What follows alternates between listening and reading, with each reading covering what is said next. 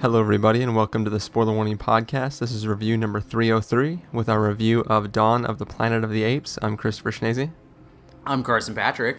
And if you're joining us for the first time, the Spoiler Warning Podcast is a weekly film review program. Each week on the show, we're going to dive in, debate, discuss, and argue over the latest film releases coming to a theater near you.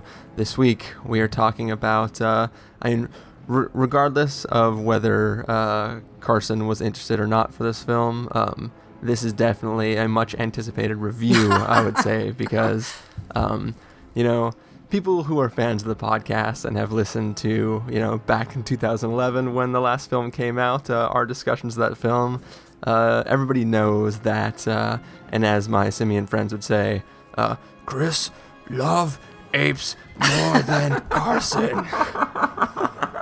Yes. Which I don't know if that was my ape voice or that was my Cookie Monster voice, but well, they're pretty similar. Yeah, I mean, yes.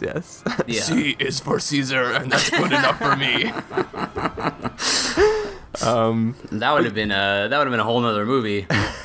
Yes, it would have been. I think that's one of the. Not quite fan fiction-y, but that's like an offshoot. That's like how they had, like, Anchorman 2 had the alternate joke cut. That's like that's gonna be on the Blu-ray. That's in there for sure. The Sesame Street version. I mean, this has the potential to be, another one of our controversial episodes. I mean, unfortunately, Steven isn't here to be the level-headed middle ground between us or to side with either one of us. So I think he purposely went on vacation. Obviously, he didn't, but I think he did. Yeah, subconsciously secretly. He was like, I cannot be there for this because he was like, oh, thank God this wedding falls on July 11th, the weekend. I'll be gone. But yeah, I mean, I'm interested to talk about it. I think. I think out of the two of us, I had the most to lose and you had the most to gain from saying this because, there's a small chance that you could all of a sudden be like, holy crap, this, Dawn of the Planet of the Apes totally makes up for everything I didn't like about Rise of the Planet of the Apes. And you could become this huge, person, shouting to the heavens that Dawn of the Planet of the Apes is awesome. True. From my standpoint, I'm returning to the sequel to one of my favorite films of 2011. And it's one of those times where I walk into a theater, I'm just like, please do not let me down because I am very, very excited for this film. And, I had a lot to lose going into this, so.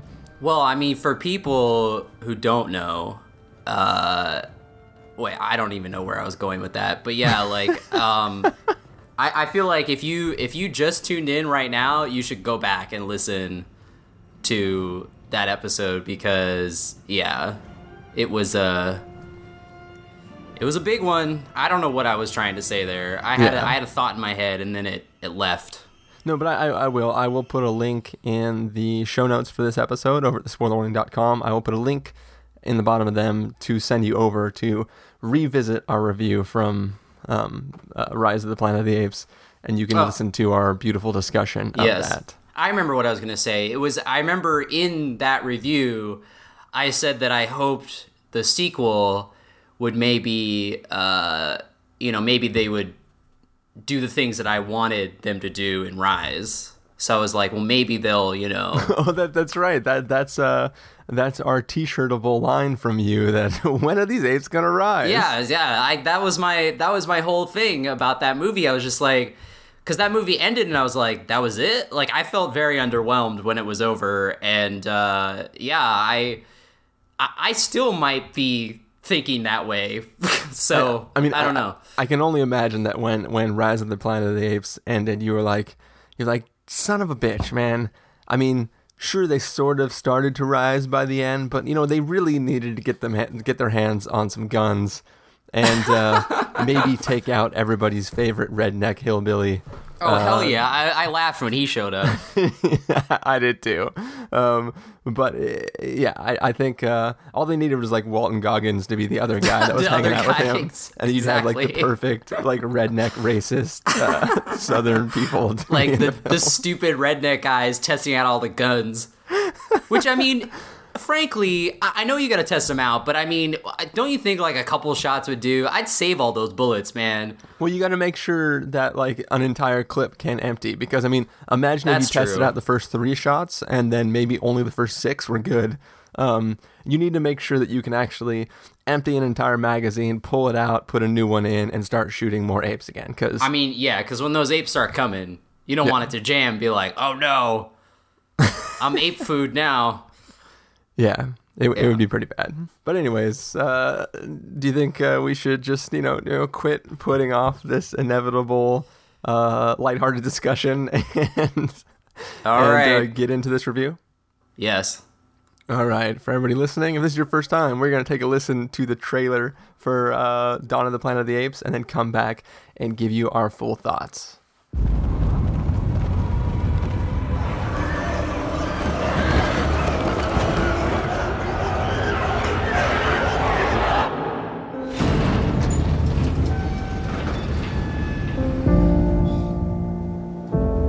Apes! Do not want war!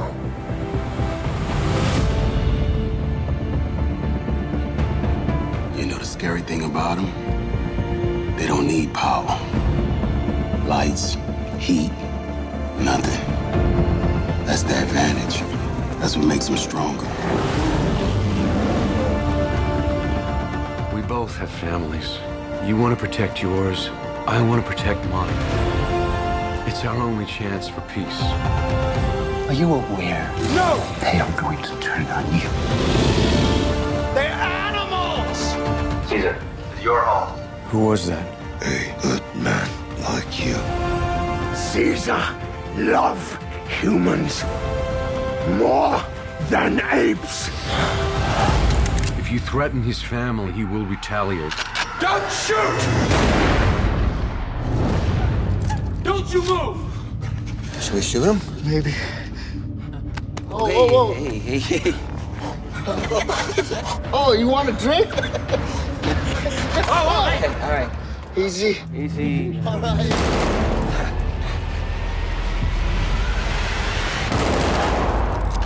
What are you doing? I'm saving the human race. Oh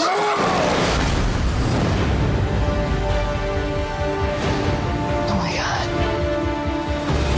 We made contact! Military! They're already on their way!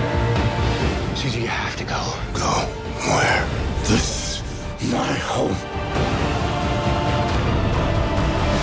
I'm sorry, my friend. War has begun. Caesar!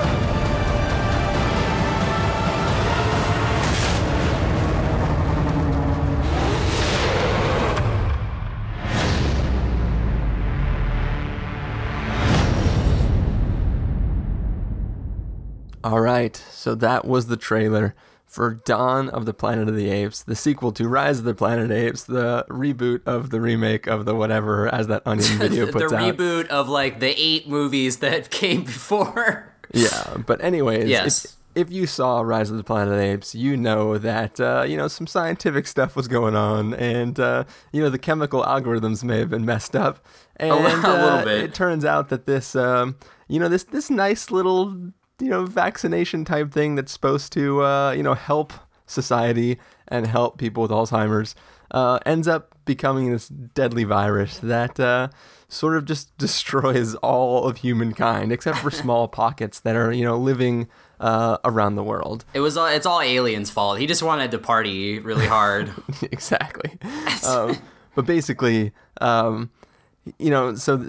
small handfuls of people have survived, but, they've been surviving in not the best means. They're using what last fuel reserves they have, trying to stay alive and give themselves power through generators and stuff like that. But, this little pocket of people in San Francisco, all held up in this one tower, they're not going to be able to live very much longer unless they get some power. Well, over in the forest over there, they might have a hydro generator, which was used at some point in time, but, stopped being used when they got nuclear power. But that nuclear power is gone, so they need to hike up into the forest and try to get that hydro electric power plant started up again. But on their way up there, they run into, a pack of apes, which have been living hate it when that happens. for the last 10 years in their own, peace, living in their nice little society that they've built up, this cool little tribe of apes up there. And, now that they are both aware that they exist, tensions may begin to rise all over the planet that may soon be controlled by apes. So tensions flare and craziness ensues. And if you've seen any of the trailers, you know that there may be some apes riding on horseback with double fisting machine guns riding through walls of flame. So, Carson, is that the sort of thing that you're into, or do you have no soul?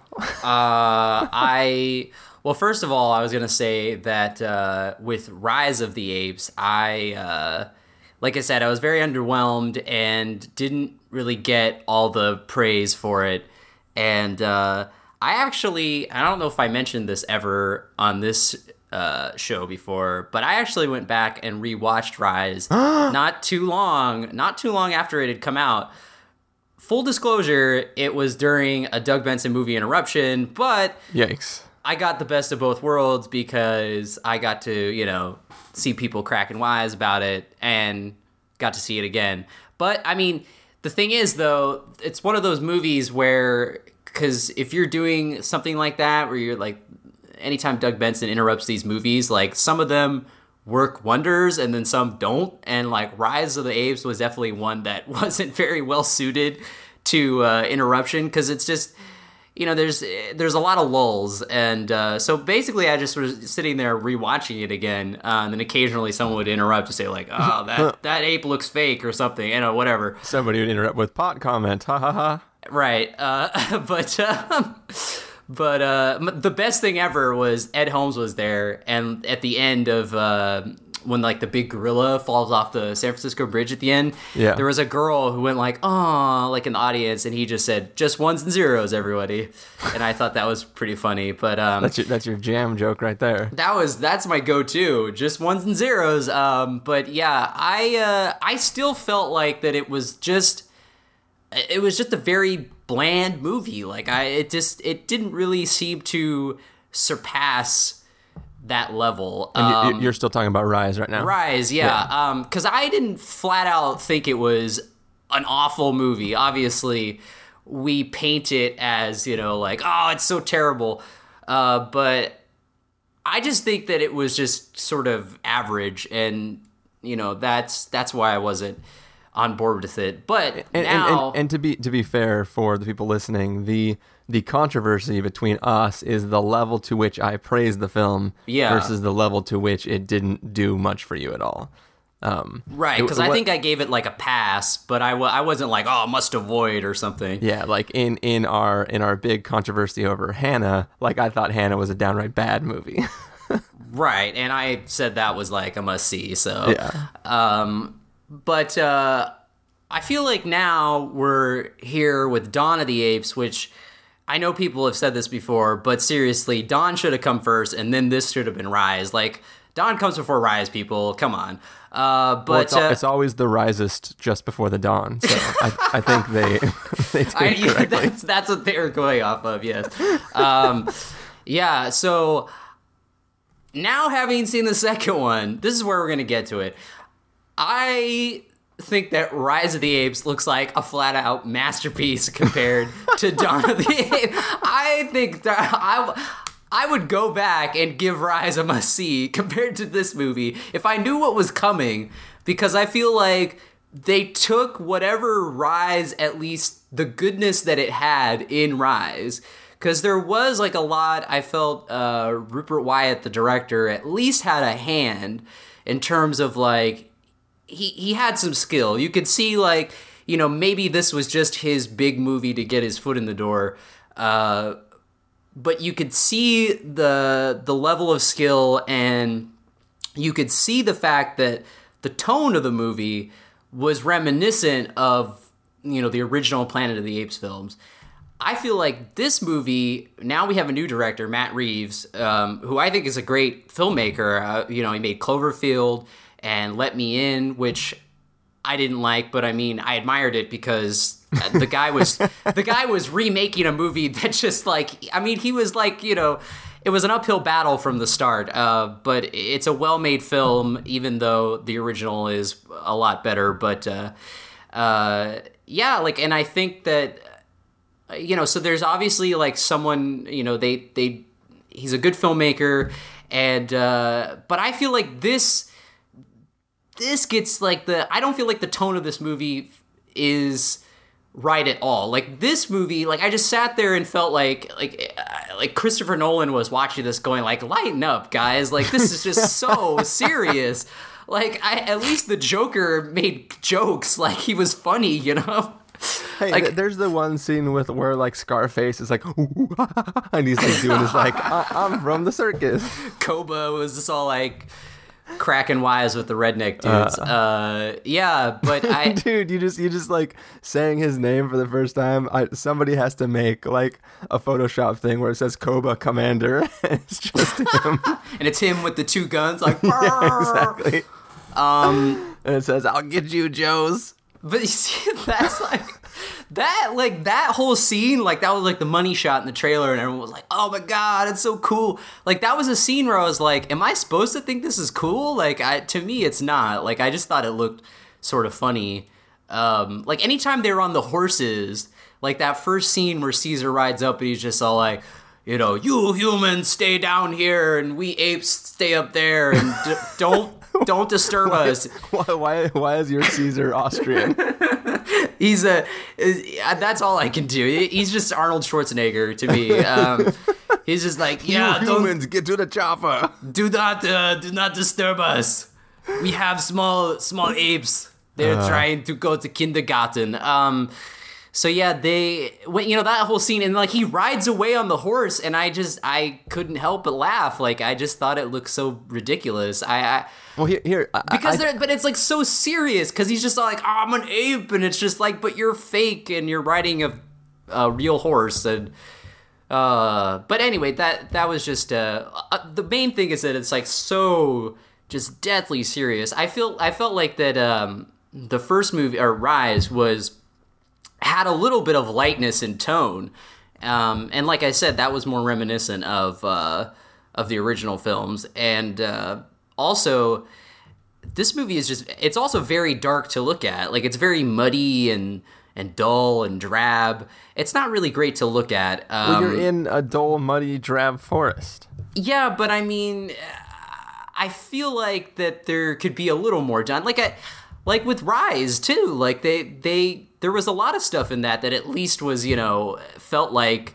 good set design. I mean, I feel like here there's like two sets. There's the forest and then like their compound, the human compound. Like it feels. Well, the problem is that complaint is accurate because story-wise, literally, there is no man's zone. There is the holdup of what's left of San Francisco civilization. Like the people that weren't killed are now held up in this one tower, and nobody leaves except for these little mini expeditions. So yeah, but like there are two sets, but it's not because they were shitty at designing places to go. It's because in the story, like there's, I mean, think about any zombie movie. Like there is behind the walls, and then that's it. Like because all of civilization is trapped behind that wall, or like even Warm Bodies. Like you have the airport and you have the human base, and those are the only two set pieces. Because yeah, but at least in Warm Bodies there was like a sense of scope. Like I feel like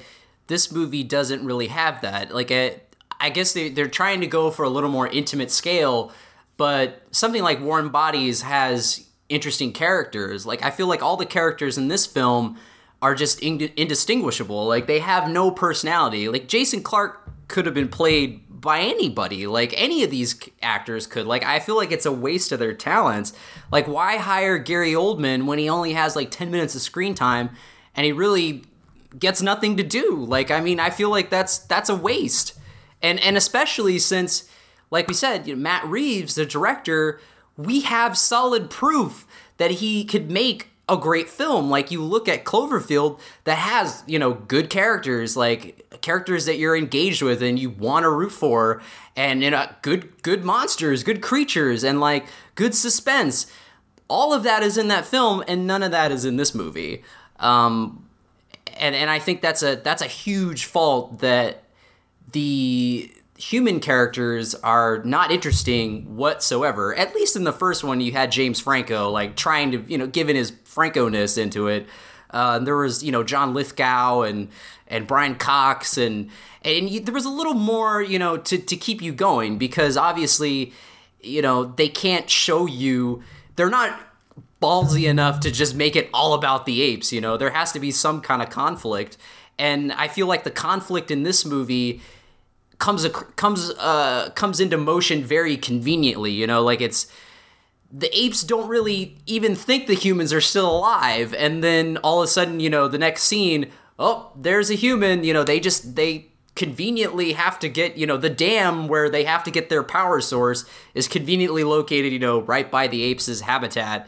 Well, and they escaped from the city into the forest, which is the area where, like, I think that there's straight convenience where it's like things happen because they have to, and there's things that, like, those are plausible constraints. I mean, you have apes asking other apes, like, you know, do you think the humans even exist anymore? And they're like, you know, I don't care, or probably not, or, you know, it's been 10 years, we haven't seen anything. Or I think the line that the ape signs is like, it's been 2 winters and we haven't seen them in 2 winters. It's just 2 winters, yeah. So I mean, to me, that's not a convenience. That's like we now realize they're alive. They're not only alive, they're coming into our forest for some unknown reason. But they didn't know that they were there yet. Yeah, I mean, I know. Yeah. But I mean, I'm just saying, like, even if I give you that, which, okay, I'll give you that, you still can't deny the sheer convenience of the fact that the one, like, doucher dude his only personality is just douche who's gonna screw everything up.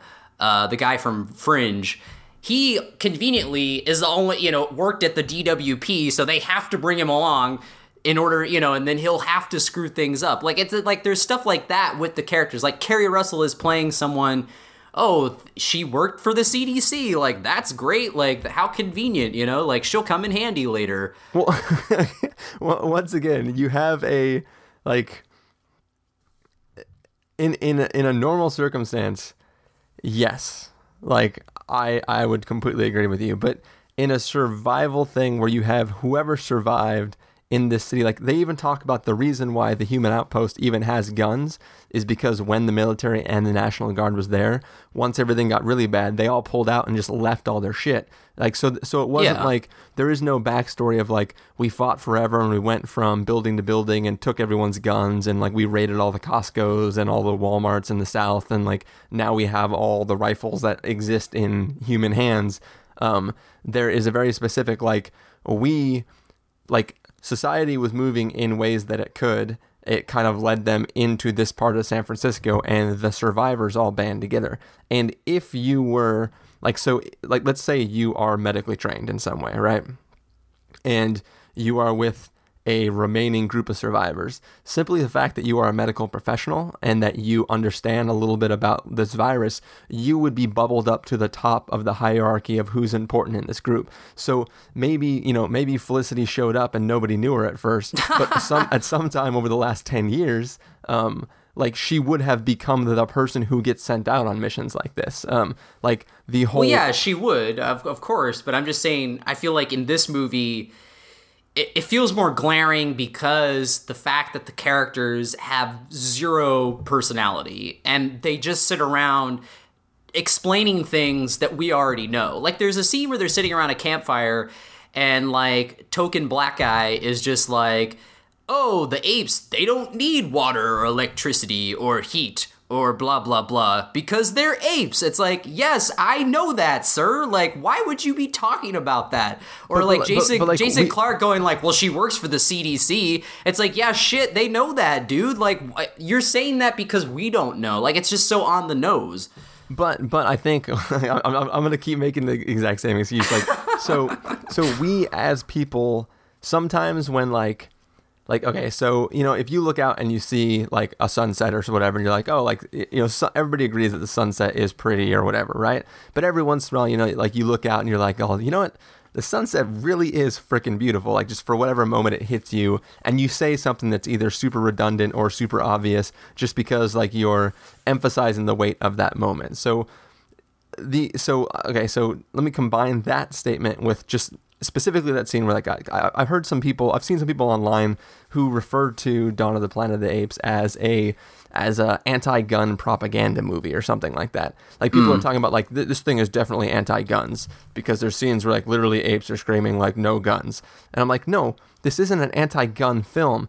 If you take that scene around the campfire it's just like really, that guy is just sitting around there, it's completely silent, and he's like, you know what's really scary about them? They don't need all this crap. So the ape itself is such a stronger opponent to the humans that really they are superior to humans in every single way, other than the fact that they can't quite speak as fluently as they can't speak English as well as... They have a little English problems. Yeah. But for the most part, like if you put an ape and the smallest ape and our biggest human in a fist fight, the ape is going to destroy that human. The one thing that separates us is our firepower, our guns. So when people say this is an anti-gun movie, it's not. It's simply the reason why the apes are so anti-gun themselves is because they are trying to level the playing field. If you have a small group of humans with guns in a large crowd of apes, yes, the apes might be able to overpower those humans eventually, but they're still going to lose a lot of people. So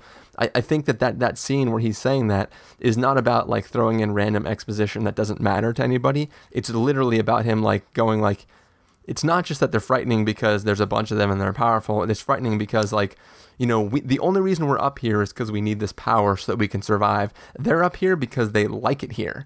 And if we're going to come up here and try to take that from them, like they have all the advantage and we are completely at their mercy. So to me, that scene is almost important because it proves that this film is not just some stupid anti-gun movie, that the anti-gun related stuff is simply about the advantage that one species of creature has over another species of creature. Right. I mean, I don't think that this movie is trying to make any propaganda about that. I think they're just, you know, they're trying to be like, hey, you want to see a monkey double fisting some guns on a horse? Then yeah, if anything, it's very pro-guns. This is your movie. This is your movie. If you want to see some shit like that happen, I think that I see what you're saying, and then I think that that's what these scenes are going for. But I feel like that the way that they're written and the fact that the characters aren't interesting at all, it comes across uninteresting. Like, you know, if Robert Downey Jr. is telling me this, yeah, I'm going to be engaged because he just has a natural charisma that he's inserting into himself. He would make generic things on the page come alive. But I don't think there's anything here, like, they could have, like, these actors, it could have been you and I, dude, in these roles, and it would have still been the same movie. Like, it just, nothing would have changed. You would have been the guy who's anti-apes and just screwing everything, and I would be Jason Clarke. Exactly. I'd be Paranorman reading my black hole graphic novel and then showing it to the orangutan, which I thought was hilarious and also very on the nose because that novel is about disease. And also pretty hilarious because, like, imagine showing an ape that graphic novel and there's, like, so much nudity. Like, the first 5 pages is, like, full-on dong. And so it's like, oh, yeah, oh, well, we'll skip over that. That's not ape-appropriate. I think worse than whatever is in that graphic novel, which you might argue is just really, really sneaky product placement. Maybe that's what Matt Reeves wants to direct next. I don't know. But the real thing you have to wonder about is that first sketchbook that they find when they take his bag. It's all full of like giant apes climbing the the freaking whatchamacallit, Golden Gate Bridge. No, I mean, like, it's literally like, it's like drawings of King Kong and like creatures eating other things, and like there's just like everything is pencil, and then there's red marker all over the place for blood and stuff, and it's like he had one Crayola marker. Yeah, like that sketchbook could have been the thing that started the war. It could have been, yeah. It's all Paranorman's fault. Yeah, but I don't know what I was gonna say. I'll let you talk, because I basically just what it all chalked. I mean, I got some more things to say, but what it all chalked up to was very bland, and which I think this movie is even more bland than Rise, so it's even more offensive to me, because it's just like, it's a waste. I feel like it's just a waste of resources. Like I don't know. That's just what I'm going for. And it's so serious. Like loosen up like a little bit. And I think, you know, we've discussed this where it's like you can do serious, but it has to be done right. Like it's got to be like David Fincher style, you know, or something like that, like True Detective, like that. Those are the examples, you know, just off the top of my head. So you wanted to replace Felicity with Rooney Mara. Yeah, exactly. Matthew McConaughey should have been Russ Cole, full on Russ Cole mode. He should have been the lead. That's what I'm talking. Replace Gary Oldman with Kevin Spacey. Yes. Yeah. Should have been Ben. It should have been Ben Affleck. He's like, Caesar, I need you to meet me in the subway. Exactly. Ben Affleck as Koba. That's the other thing too. Because Andy Serkis, obviously, very good at what he does. But I mean, I have some other things to say about that. But I feel like Andy Serkis he's an actor, but he's not the kind of actor like Matthew McConaughey is, where he's in like a bunch of stuff and like you know him. Like I feel like Andy Serkis in regular human mode, he's not in, you know, he hasn't been in very many roles like that where he's just playing a role. He's usually like hidden behind, you know, computer imagery or something, you know. Yeah. So it's like, okay, it makes sense that he's playing Caesar.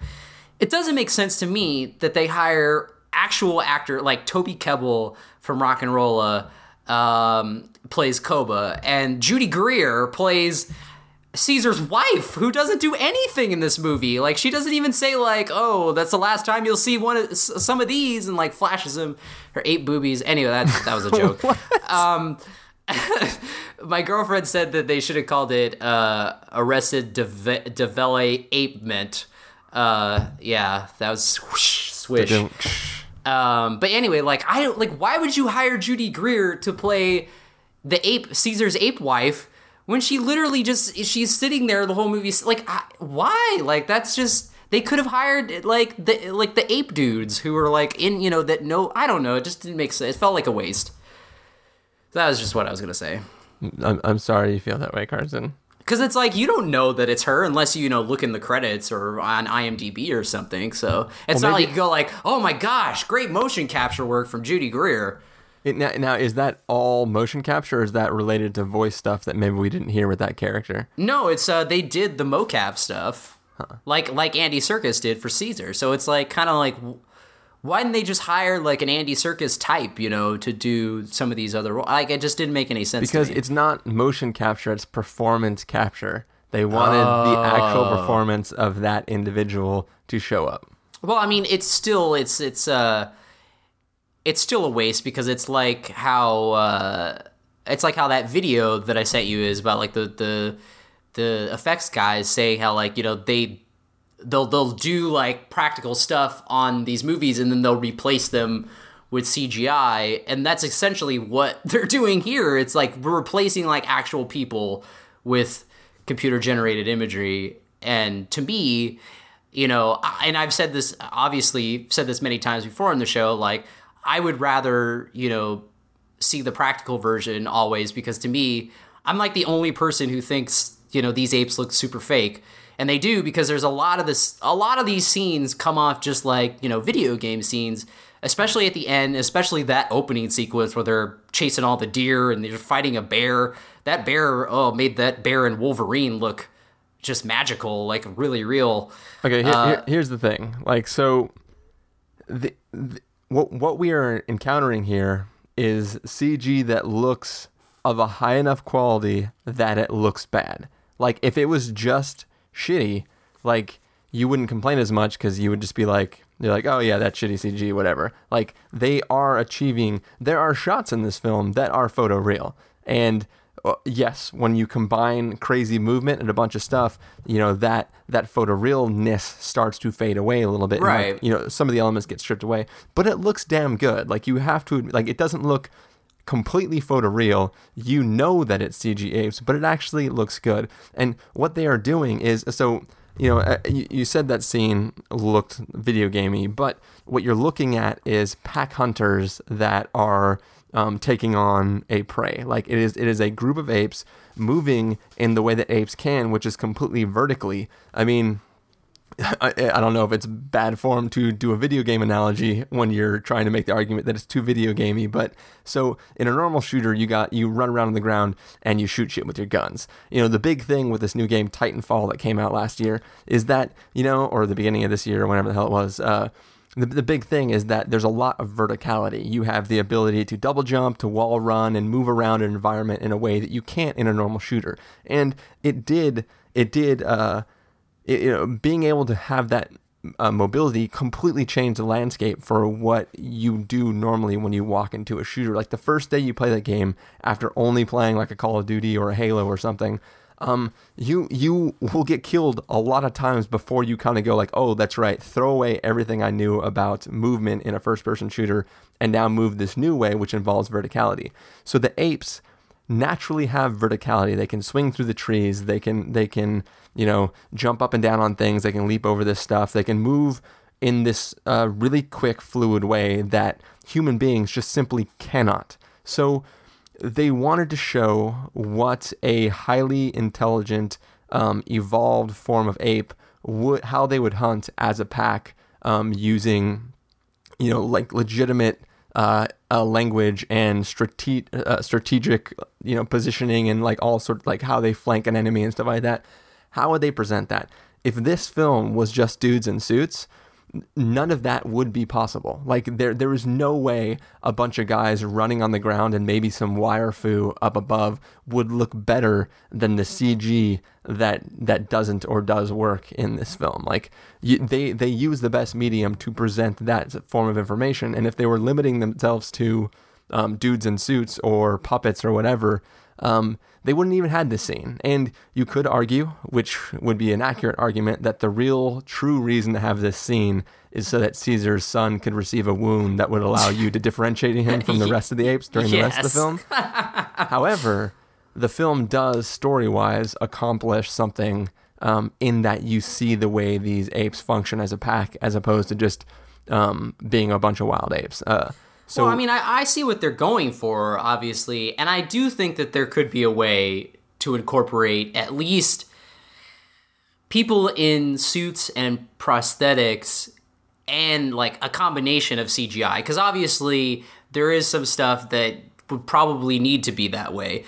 But I feel like in today's movies, any creature or anything that's like, like anything like that, I feel like that the CG always ends up being very jarring because, they're put against real backgrounds and then they just stand out. And especially when they start moving, it takes you out. I mean, obviously it would take you out far more though if it was a blending. If no, because then it would look, you would at least be in the scene and it would be like, okay, I can at least, my suspension of disbelief can, at least be like, okay, it's actually happening. It's not like a computer. It's not like I'm watching a video game, because I mean, like, if it was a video game, it's fine. But since this is a movie and it has video game like effects in it, it just doesn't feel right. It just feels out of place. What I'm saying though is it would be far more. When I say blending, I mean if you had guy in suit and or puppet standing next to the CG equivalent of that exact same thing, that would look far more jarring than having a consistency throughout the film. Like, at least this, when they're doing only performance capture, there may have been an actor standing in that space, but right. What you're seeing is all CG, but you get one consistent through line in the visual quality of what you're looking at. So, but I mean, but if you look at Jurassic Park, like the T-Rex in that is a combination of animatronic and CG, and it looks great. But not every scene is a combination of that. It's right, but I'm saying, like, I'm not. Yeah, but I'm just saying, like, that is something that they could have approached in this movie, or like could have used the same approach. I feel like, I mean, because the makeup effects in the original Planet of the Apes are good, but they're, you know, I feel like, you know, whatever your feelings are about the Tim Burton remake, that is when it looked the best. And I still think that, you know, if they had used makeup and prosthetics, like it would have just looked better. At least it would have looked.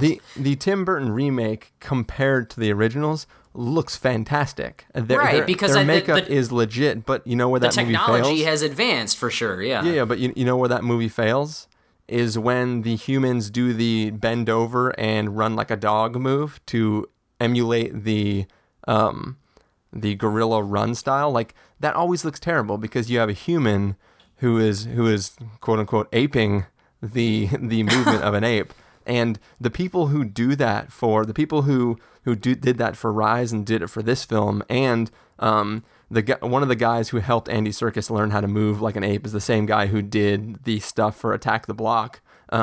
Those guys are freaking talented, and they study apes. They don't just like, hey, do a little runny move with your arms, and yeah, that'll be good. Like they are people who, you know, we've learned a lot since the movie Congo.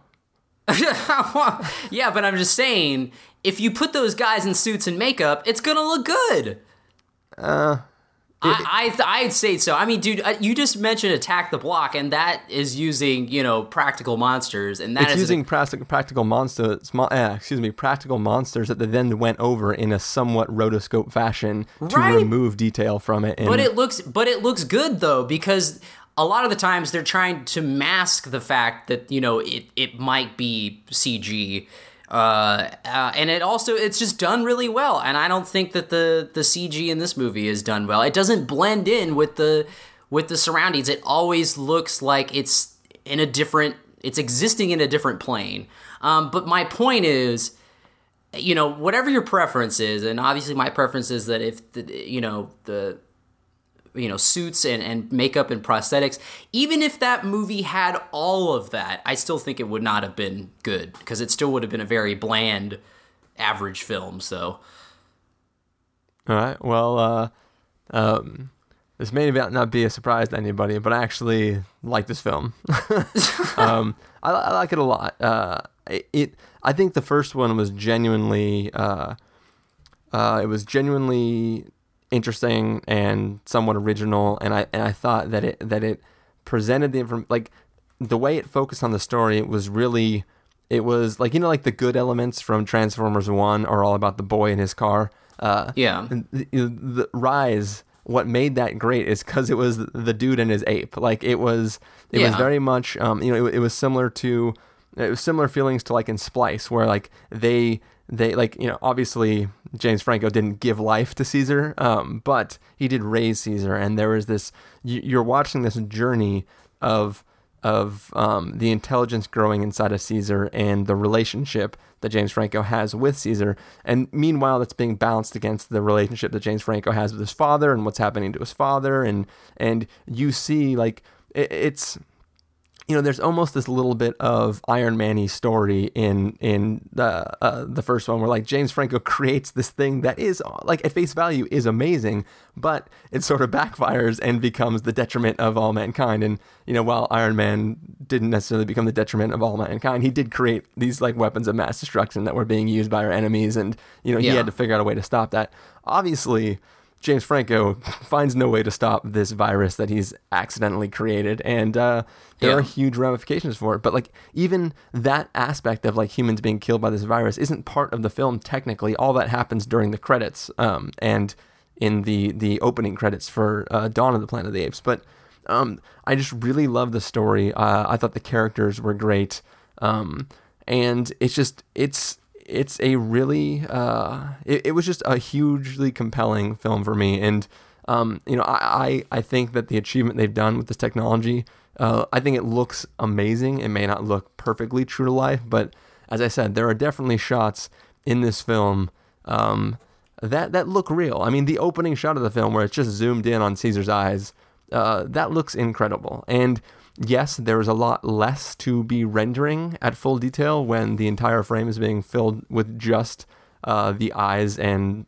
nose or snout. I don't know what it's called on an ape, but when you're that close, you can do, way higher fidelity of what you're trying to achieve than you can when you're trying to render, a sea of 50 apes at once that are all, further back from the camera. But like what they're doing, whether or not it looks absolutely perfect and realistic, looks great, and it looks better than most other CG creatures that you're seeing and anything else that exists in the world, which part of that is your argument that it just looks bad anyways, but it's the best of the bad.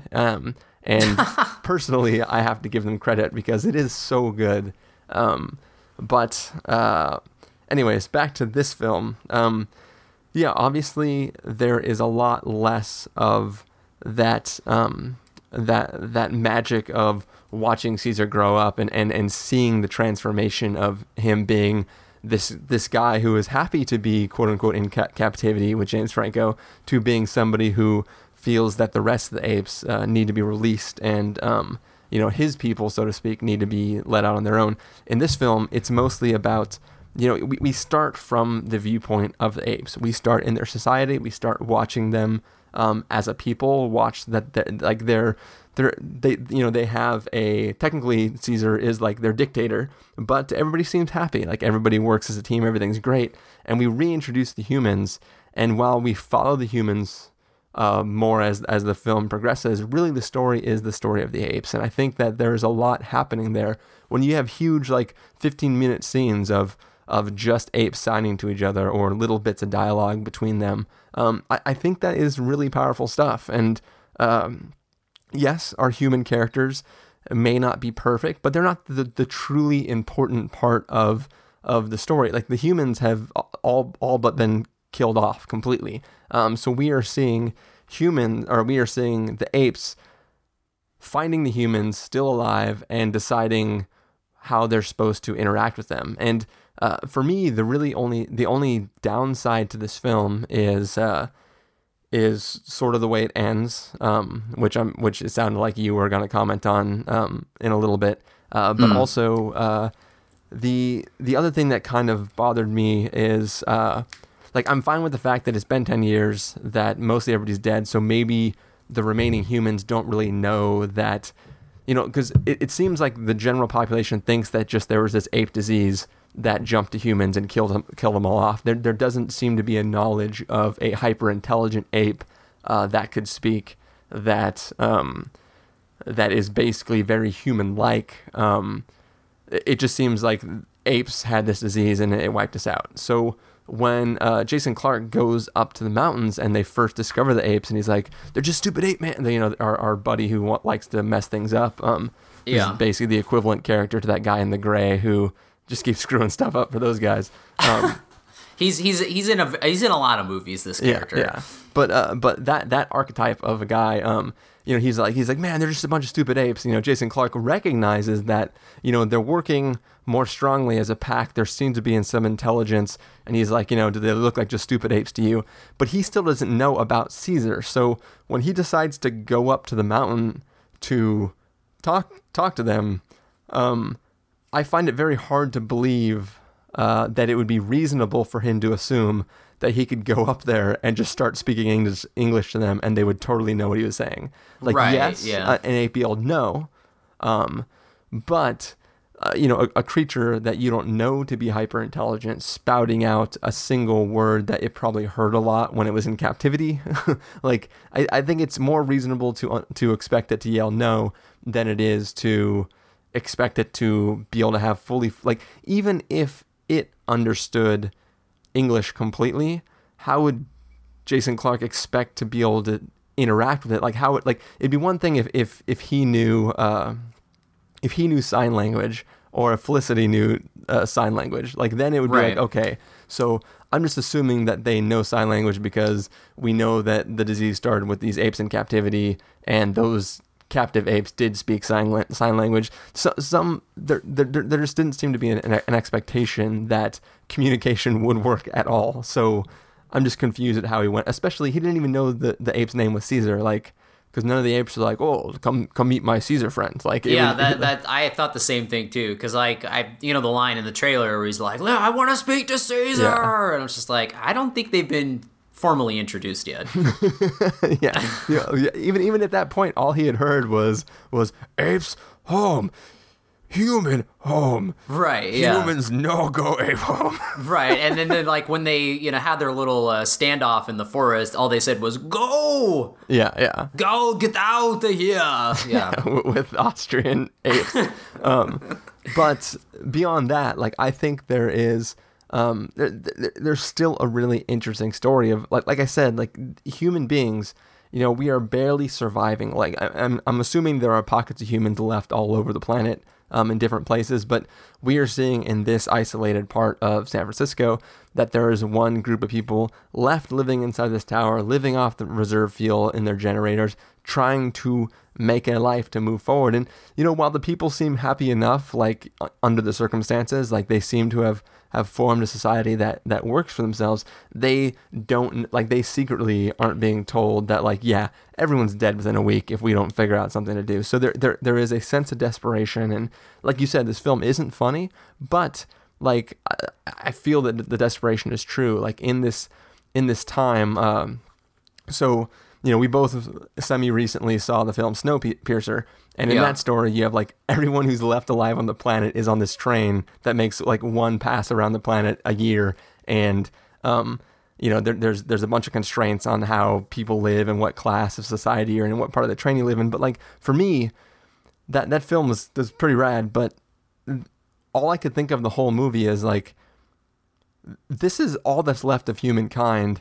And because of the whole conceit of what the train represents, there's no expectation that mankind will ever advance outside of the train. So to me, I would rather just die. Like living on that train is not a real life. Like I don't, like at that point, why does humanity want to live on at all? Like, because there's no sense that humanity will ever thrive again.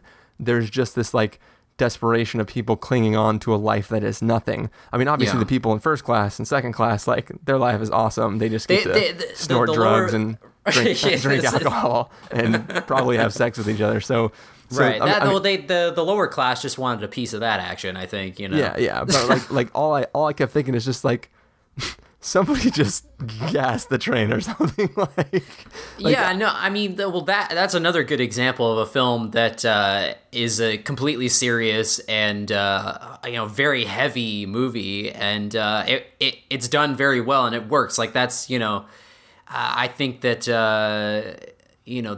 that is a good example, and I feel like that in terms of sci-fi and dystopian future, like that, that movie really like has, it has a cool like established world, and I feel like there are genuine stakes, and that's what was missing from Dawn of the Apes, was that I didn't think there were any stakes really, like even less so than Rise. Well, I think there. I mean, I feel like it kind of felt like World War Z to me, where it just all seemed, very so-so, and nothing really seemed to have any consequence. Like I don't know, like it, but it also didn't help that this movie just felt like the filler movie, like for the next one. Well, I mean, because of the way it ends, it definitely has that like stigma can definitely be placed upon it. But I think the stakes are huge in this film. I mean, you have two groups of people who are under the understanding that they have to destroy the other group if their group is going to be able to survive in any meaningful way. And you have small groups of people, small faction within those groups who are actually trying to maintain peace. And and like there's this weird dynamic too, because obviously Caesar is the leader of the apes, and the apes won't do anything without Caesar's blessing. But there are like, rogue factions in the apes that like may be able to disrupt that in some way. And there's always a sense of like, if this person gets out of control, this is going to be gnarly. On the human sides, you don't even have that. I mean, like Gary Oldman is granting Jason Clarke the chance to go out and attempt to do something, but there's always a finite period of time there. Like he's like, dude, you got 3 days, and then we're just going to attack the crap out of these apes. So like there is like it's not a level playing field. It's not just like a Romeo and Juliet thing where the two houses hate each other, but the two in the middle love each other. Like this is Jason Clarke really loves Caesar. yeah. And this is how AIDS started. It's an AIDS prequel. That's what it really. That's the real propaganda of this movie. Anyways, what I'm trying to say though is like there's this constant like disruption of like the apes are going to be attacked in 3 days. Yeah. And you know that a lot of humans are going to die if the apes attack the humans, especially if they were to somehow get their hands on some guns like in the trailer. So there is just this constant looming threat of like, can they accomplish their goal? And also an idea of like, okay, so let's say everything works out perfectly. Let's say the humans are able to go into the mountains and with the apes' help start up the generator. And let's say they go, okay, cool. We will not cross the bridge anymore unless the generator goes down, and we'll just send a small team. Like, let's say they come up with some peace agreement. How long do you think that could really last? Like, of these two sides knowing the threat of, it's like having, superpowers with like missiles that are just pointed at each other constantly. Like, all it takes is one person to decide, like, no, we could probably just wipe these guys out, and then there's this all-out war. And there's like, for me, I mean, obviously, because in the trailer there are apes on horses with guns. You know they're going to attack. It's inevitable. They're going to attack. You know that there's some sort of fight, but you don't know. Like maybe it's going to be just the rogue insurgent group of apes, or maybe it's just the rogue insurgent group of humans, or maybe while that's happening, all the factions will break off, or you don't know. You don't know the true eventuality. You just know that war is coming. No, war is already here. It has already begun. Like, so I don't know, like I definitely liked it a lot. It didn't disappoint me in any real way other than a few logical things, like how does Jason Clarke know they speak English, and the fact that it ends in sort of an incomplete way. But besides that, I think the emotion is still there. While the human characters aren't perfect, I think the ape characters are pretty perfect. And there's really something here that sets up the idea of a very scary future of just like the desolation of humankind, how quickly it happened, and just this real sense of dread of like, we are just trying to survive now. We are people who weren't wiped out by the virus because of, possible genetic reasons. And, all of us are Matt Damon from Contagion. And that doesn't guarantee us a life of perfection. It's not like half the population or even like 3/4 of the population just drop dead instantly and then the rest of the survivors get to hang out. It's not like there was a rapture that happened and we're just watching the people that didn't get raptured. It is literally like, the whole world is screwed and we've lost our way of life, and now we have to survive in a way that we've been managing, but maybe we haven't been managing so well. Maybe we're actually way more desperate than we thought we were, but we've got to do something. Yeah. Well, I was going to say, it's funny you mentioned Contagion, because I was going to say something about that film in relation to this one, but I wanted to mention real quick about the plot, because I feel that it's pretty it's pretty standard, but I feel like that the within the apes community and the humans, I feel like that they, it's very black and white. Like, it's very like, there are good humans, and then there are really, really evil humans, or really, really evil apes, and then there's the good apes, like, there's no, like, in between, because it's almost weird how they, like, reflect one another, how, like, Jason Clarke is almost like the intelligent leader of the humans, whereas Caesar is the intelligent leader of the apes.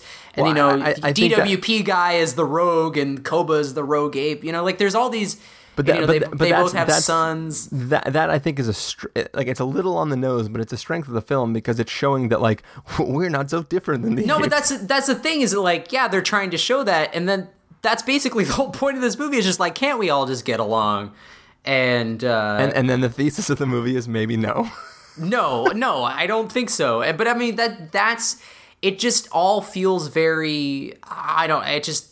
it just all felt very stereotypical to me in terms of just like, it's very black and white. Like there's no in between. It's just like they're the good and evil, and like and that's like, why can't we just all get along? But here's the thing though. It's not strictly a good and evil. First off, and this isn't a new thing to film or this isn't a new thing. It's definitely a trope. But it's not just packs of evil within each group. Both people who are quote unquote evil think that they're doing the right thing for their group. Like they think that this is the way that, like they think they're helping. They think that this is the only way to save their people, and it's clearly misguided and very dangerous thinking. But they all believe they're doing something good. And then if you reduce it even further, the quote unquote evilest of the humans and the quote unquote evilest of the apes, one of them is blinded by the way they were treated in the past. And that's from the ape side. So the evil ape is evil because he was mistreated by humans back when he was like not an advanced ape. The evilest of the humans is scared of the future. So they're not exactly the same character. Their motivations are very similar, but one is out of fear of them, and the other one is out of past hatred of how so one is, hey, mostly everyone's dead because of you apes. I'm scared to death of you. I don't think I can, like, you guys might be good, but you could still kill off our population simply by being around us. That's why, there might be a gun that goes off early on in the film, because simply out of fear. This one is rage and anger and pent up, like, look what they did to us in the past, human work. Like there is like it's not just a memory of people dying because, like, apes dying because of humans. It's a memory of literally being tortured by humans through experiments and captivity and stuff like that. So it's like they each have their own motivations. Their character is the mirror image of the character, but their motivations are not the mirror image of the motivations of each other. Yeah, well, I mean, I just feel like that it was all very standardly done. Like, it all fit into that same sort of category of, or what I've been talking about in terms of just like, it all just felt very, it just all felt very average. Like, I mean, and I won't disagree with that. I mean, it's kind of like when we reviewed Need for Speed, we were like, on paper, all this is copying every single other action movie that's ever existed. Yeah. But for some reason, when you take all those ingredients and mix them in a bowl and bake them at 375 degrees or whatever, it came out as this nice, yummy, gooey, delicious. I mean, yeah, it was nugget. a stupid movie, but at least, it had Aaron Paul. Like, he's a presence, man. Like, he was there. Like, they gave him something to work with, and I'm not, like I said, these are obviously good actors in this film. We know that Jason Clarke can deliver. Like, Zero Dark 30, Lawless, we know that he has the ability. But there's just nothing to grab onto here. And that's what I thought was very disappointing. And going back to Contagion, I think that is another movie that makes me appreciate that movie even more so. I already liked it a lot, but like, that is just... It's almost like, like the opening sequence of this movie where they're showing, the map of the world, and we see the virus spreading. It's almost like I'd rather see like a Contagion style movie, but with this simian flu. So you're saying that the ape-human conflict would be a lot better with a snaggletooth blogger shouting propaganda. but you know what I mean? Like, but that's what I mean. I just like that kind of approach to this sort of movie, because I feel like Contagion is Steven Soderbergh's take on like a summer blockbuster style, disaster movie, like a World War Z kind of movie. And like, that's how he's approaching it from a very different eye. And I feel like that's what these movies need. I really do. And you know that I love Contagion. But I think Contagion is the film that takes place between Rise and Dawn. This isn't a hey, this thing is active now and we're trying to defeat it. This is the aftermath. This is the film that takes place after Contagion. I see that, but I'm just saying the style in which Soderbergh approaches Contagion. That movie could have been a very average film, but it's elevated by, his vision. And I feel like that kind of vision needed to be applied to these movies, to the new Apes films, because I feel like that there is no vision. Like, it just feels like very workmanlike, it doesn't feel like it has a personality or a presence to set it apart from everything else. It also reminded me of the new Godzilla, where it just didn't feel like it didn't have that kind of energy or anything. And the other thing, and I know that you'll probably have an explanation or something to say on it, but the other thing that kind of like has bothered me about like the new reboot movies, and at least I got a sense of it in this film, because I was thinking, I was like, man, it'd be so badass if they did like a Contagion style movie where, we see the effects of the virus. But then I was like, but wait a minute, like the virus, when it affects humans, the humans just die off. Like, they don't turn into apes. Like, and like, I was like, so are we supposed to, like, Planet of the Apes?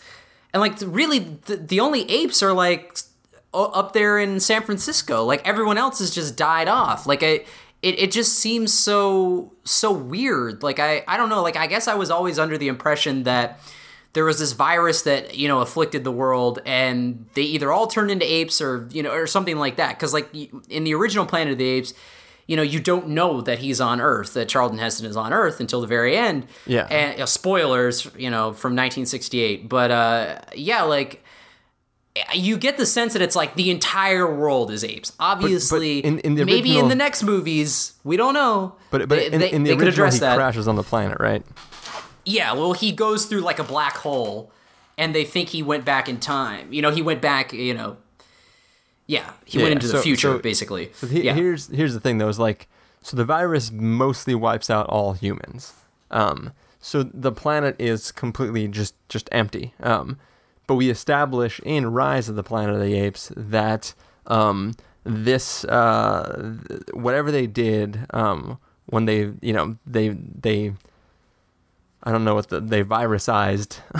I'm not sure what the proper conjugation of that is, but so basically they took this this vaccine and made it like the just super strong, very rapid, crazy virus. And the consequence for the apes was that it made them hyper intelligent. But we establish in Rise of the Apes that hyper intelligence is passed through birth moving forward. Because you get the there's that scene where he talks about that they call it sparkly eyes or something like that, because you can see this stuff in the eye that lets that looks like this has been passed down to this new birth. So the idea of it becoming a planet of apes is all time-based. So as humans die out, they lose so most of the humans were just killed straight out because the virus just wiped them out. The ones that have survived are only surviving for so long. Maybe not everybody has a hydroelectric power plant that they can just tap into to stay alive.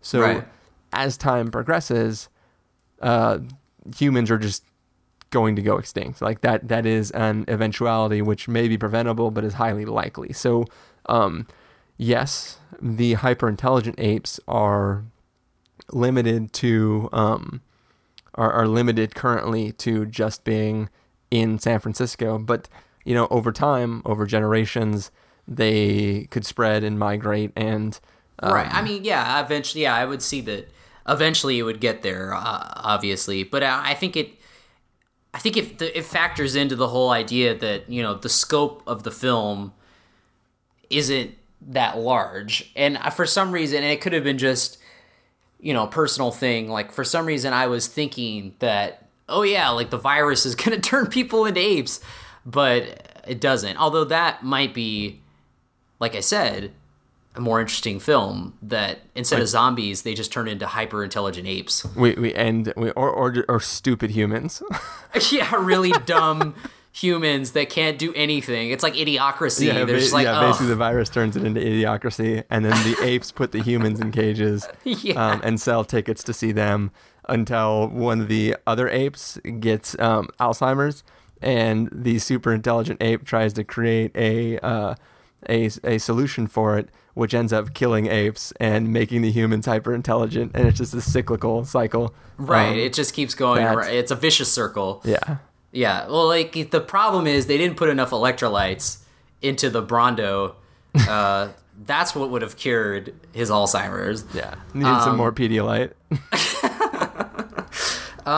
But yeah, I think that was just, well, because, like, I mean, I don't know how many of these damn Dirty Ape movies they're going to make, but, I mean, yeah, obviously, I guess, we'll see in the next one. Ooh, oh, check it out. So you had Rise, and then Dawn, and if you put the R's or you just put sort of a little bit of the sounds together, and you get Demise of the Planet of the Apes. Oh. And the humans win. The humans take over again. Yeah, Rise, Dawn, Demise. I think I think they're at a little disadvantage, though. I don't think that they can get things back up and running. Well, I'm sure there's probably a ship just off the coast that they can get the last pregnant woman to, and all will be right with the world. Right. Yeah. Yeah. That's always how it happens. Yeah. But I think that was. I mean, obviously, yeah. Eventually, they would get to the point where the original Planet of the Apes would be. But I think in my mind, I was just hoping to see Contagion, but people, instead of them just dying off, they'd come back as apes. And I guess in my head I was like, I'd rather see that movie, but and then if they did it that way, which I would not support, but let's just pretend like they did it that way, then you can get the best of both worlds, in that the reanimated humans as partial apes would be humans in ape suits, and all the actual apes would be CG apes, so that way you could tell them apart. Right, and then you could write a blog post about how it is a comment on film versus digital. Boom! There you go. Rim shot right there. Take that. Yeah. Very nice. Typing it up right now. WordPress.com. So, did you want to comment on the ending of the film without getting too spoilery? I mean, there really isn't anything to comment on other than it feels incomplete. I mean, and you could say that about a lot of movies, especially as of late, with all these Marvel movies and let's just say it has a similar ending to 300 Rise of an Empire. Yeah, it does. Yeah, it does. But I feel like.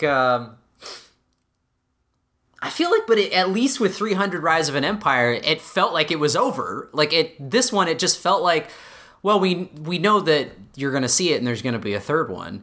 And I know that a lot of movies are victim to that nowadays, especially all these superhero movies that they're made solely because, they want to make the next one and set up, the universe or whatever. And that's fine.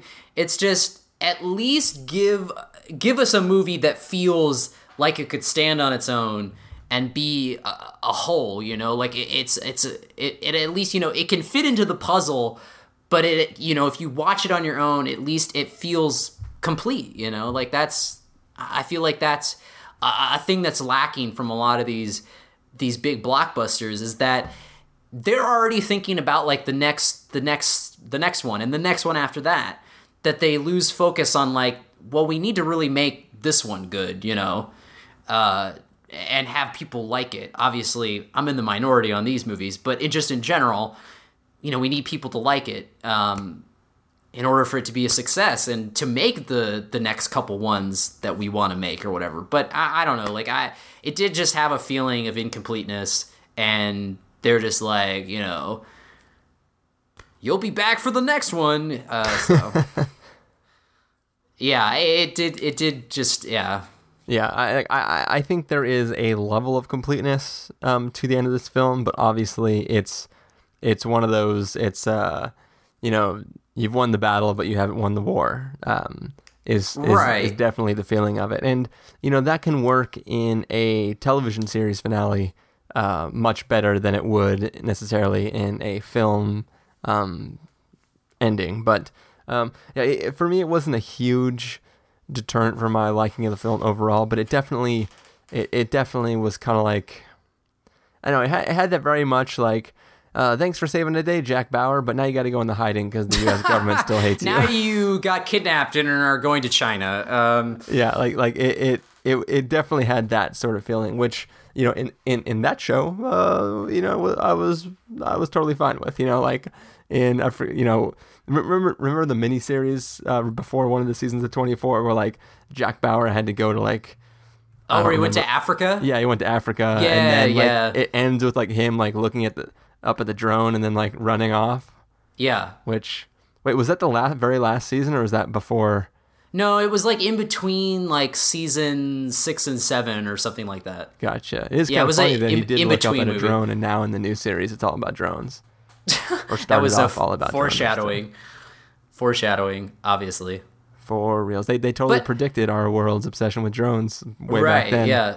But I feel like, at least with serialized television, like on TV, that I feel like that's more acceptable, that, it's going to end with, the big finale of the season is, oh, Jack, you have to fake your death and go into hiding, because then you're like, oh shit, well, what is he going to do next season?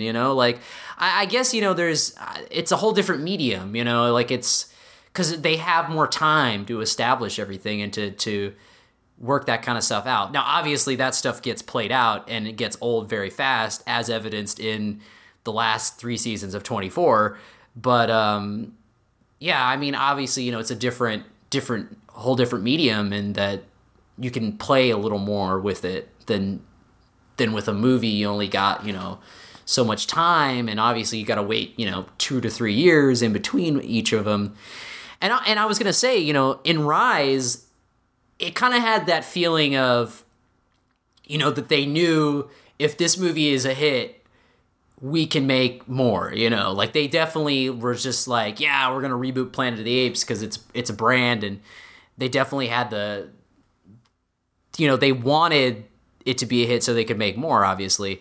But I feel like that at Rise at least had a feeling of completeness, even though it ended and I was just like, okay, but at least, you even if they never made any more after that, you could, posit where it would end up. And but it was a reboot, and it was retelling the origin story that didn't exist previously. Because before it was like, oh shit, this is Earth, and in this one we literally start like we were rebooting the franchise by starting on Earth and coming up with a scenario in which this planet could become ruled by apes, and doing it in a way that shows that like somebody meant the best thing in the world, trying to do such good and having it backfire, and basically in an attempt to save one man destroys the entire human race. Like, I guess that's basically a compelling story though. Yeah. Well, no. Yeah. But I'm just saying that the short of it was Rise felt like it had a complete sense of, it had a complete ending. Yeah. This movie doesn't. Yeah, and I do agree, like, going back to what you said about how Rise is also on an intimate scale. Like, it doesn't have very wide scope. Yeah. But, and after having seen Dawn, I feel like it does work better in Rise because it is like that, the trope of Transformers or any of these other movies where it's like a boy and his dog or a boy and whatever. There's a little more like the human ape interaction is a little stronger in that film. Yeah. Dude, like I said, I look back on that movie and I was like, it was a lot stronger than after seeing this movie, so.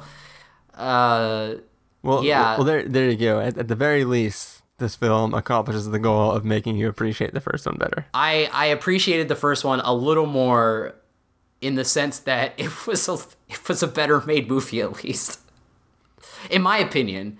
And obviously, this whole the new rebooted Planet of the Apes, I mean, it all goes into the whole theory, that Patton Oswalt talked about, with Star Wars. And it's true. It's just like these rebooted Planet of the Apes are Jon Voight's ballsack, and I just would rather see Angelina Jolie. Like, that's just how I am on these movies. It's like, to me, it's like not everything needs an origin story, and right now, 2 movies in, I haven't been convinced that, that we needed a reboot of Planet of the Apes. Well, maybe not, but if you remove the reveal that it is Earth at the end of Planet of the Apes, does that film have any significance at all? Like, if he just crash lands on a ape planet... It's not as powerful, no. Yeah, so there is the thing that makes that film work at all is the conceit that it is Earth. So if you remove that thing and it gets weaker, then that sort of is begging for the, well, how did Earth become run by apes? Like, so yeah. I think there is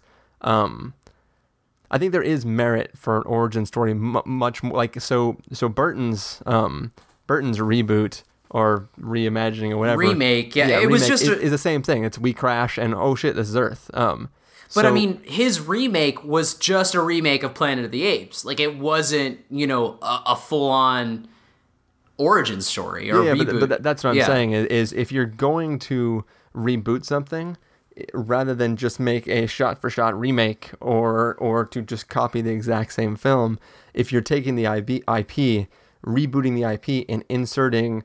a deep story about how one man destroys everything in trying to save everything that's important to him, then that's inherently more compelling than just like, hey, remember back then when we didn't have a lot of technology and we made this ape movie? Now we can make one with technology. Like, they had more behind them with Rise than they did when Burton remade it. Well, obviously, yeah. Well, of course they did. But I mean, I just think that in the original Planet of the Apes,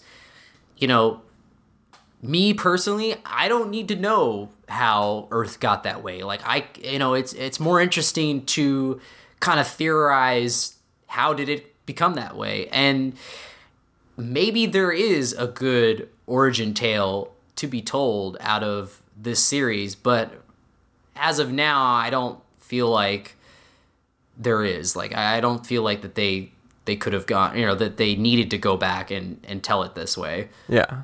Well, maybe when the third one comes out, it'll make you appreciate Dawn more. The third one, yeah. Which will make you appreciate Rise even more. 3 years, maybe 3 years from now, I'll be like, well, the third one is the shit. Yeah, you're like, well, holy shit, because 3 years from now, you'll be like, Rise is freaking Shawshank Redemption. Yeah. Dawn is like something that's pretty decent, and then the third one is whatever. Yeah. Rise is literally 2001: A Space Odyssey. Yeah, so you've essentially given third them... is really bad. That would have to be how bad it is. You've given them all they need to do to continue the series, because, as you stated, with every one they make, the previous films get better. So if you plot this on a scale, if they make 26 of these damn things, then the first one will be like the greatest film ever made. Yeah, if once they get to like Rise 10 or whatever. Yeah, they're going to try to surpass the James Bond series. Totally, yeah. It'll just be like, once Andy Serkis gets too old, they'll just get another guy because it doesn't matter because you can't tell anyway. Yeah, it's actually going to, the last one will be Ape Bond, and he's Agent 7. I think that's a good point to stop on. I think so. Yeah, M is for monkey. Once again. No, M is the what is it? Maurice. M is Maurice, the big orangutan. Yeah. Yeah, totally. Yeah. I think that right there, already more interesting movie. Yeah. In my opinion. And it's just Daniel Craig like acting opposite apes. Yeah. Like, M is just like, we have your new partner. And it's like, damn it. It's like Cop and a Half, but with an ape. Good times. Yeah, what do you say we just get to our verdict then for this episode, Carson? All right. All right, if you're going to give this a must-see, a recommend with a caveat, wait for rental, pass with a caveat, or a must-avoid, what would you give it? Well, I was very bored during this movie, and I think it's even blander and more averager than the original, or, not the original, but Rise. And I think it's equally as disappointing because like I said, I think Matt Reeves is a very talented filmmaker, and he's made other movies that has shown, that he can do all the qualities in this film better. Even in The Pallbearer, okay, that's an underrated film and a very good character drama. So go see that or go watch it. I think it's on Netflix Instant still. It doesn't have apes in it, but it's pretty good. So I still like Matt Reeves, but I'm going to give the movie a must avoid because I did not find really anything in this movie of value. And like I said, I liked it less than Rise. So what if it had our Spanish priest from Deliver Us from Evil, and Eric Bana was in the Jason Clarke role, and Eric Bana was like, dude, I've only seen one kind of ape. And then the Mexican, the Spanish priest was like, there are two kinds of apes in this world. There are secondary apes, regular intelligence, and there are primary apes. No, there's primate evil. Yeah. Then they have to exorcise the ape demons. Well, those ape deities that they prayed to, not a good thing. Yeah, the James Franco God. Alien. James Franco inscribed some Latin writing before he passed. All right. Well, in attempts to both celebrate my praise for this rebooted series and also to mirror our review of Rise of the Planet of the Apes, I'm going to give this a must-see. And that's it. I mean, I genuinely enjoyed it. I thought the stakes were real. Human characters could have been better, but there's enough there. I'm a big enough fan of Jason Clarke that whatever he does is going to be entertaining to me. Gary Oldman doesn't get a whole lot to do, but there's still, like, I buy Gary Oldman as the guy who is sort of elected leader of this, pact of humans that are all held up in this tower.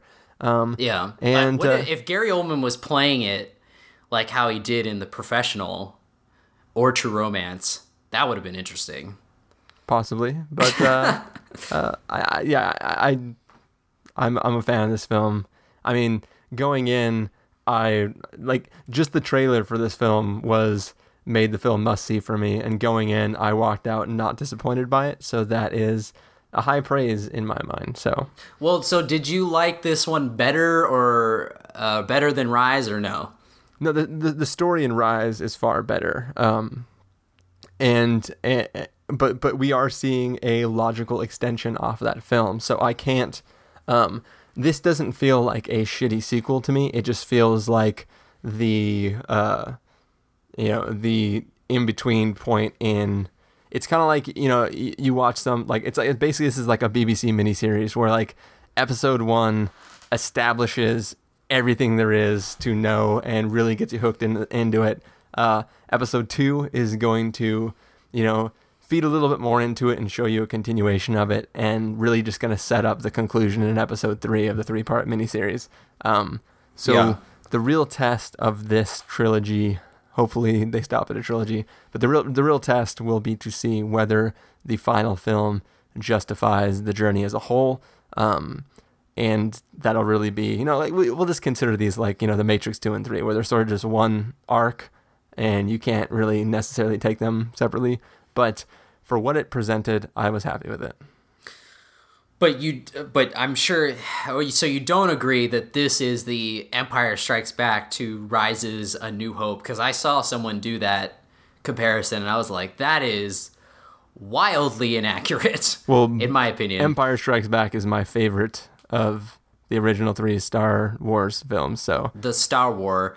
But I mean, like, I feel like that comparison is tossed around a lot, especially, and also the Godfather 2 comparison.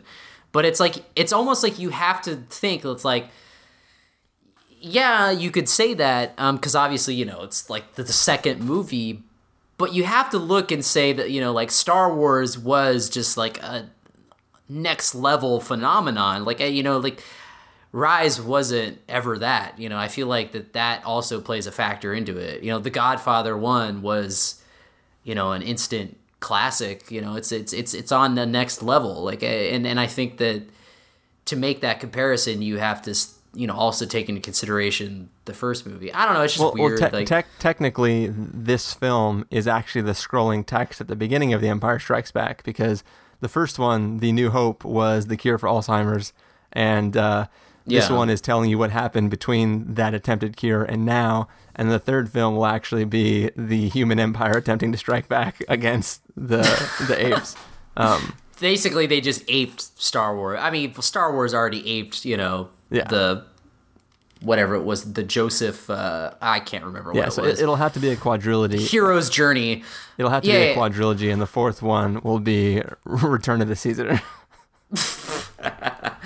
But I think my point was, I was once again left scratching my head as to all the positive praise.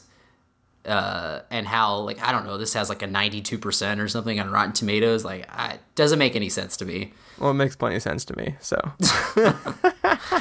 If this is what passes as a 92% nowadays, I'm scared.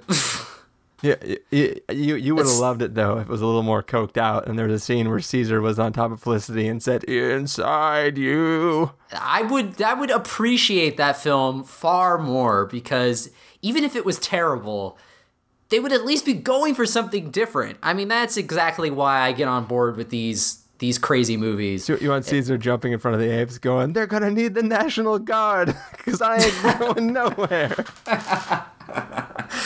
Yes. I think, I don't know, that's just, that's what I'm saying.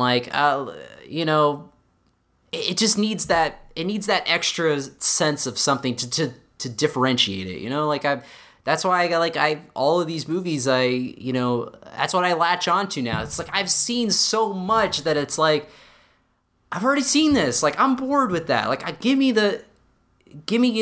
Ryan Gosling going crazy in Thailand. It's something, something else. That's, and especially with these big studio movies, we need to approach it with a little bit of a different, style.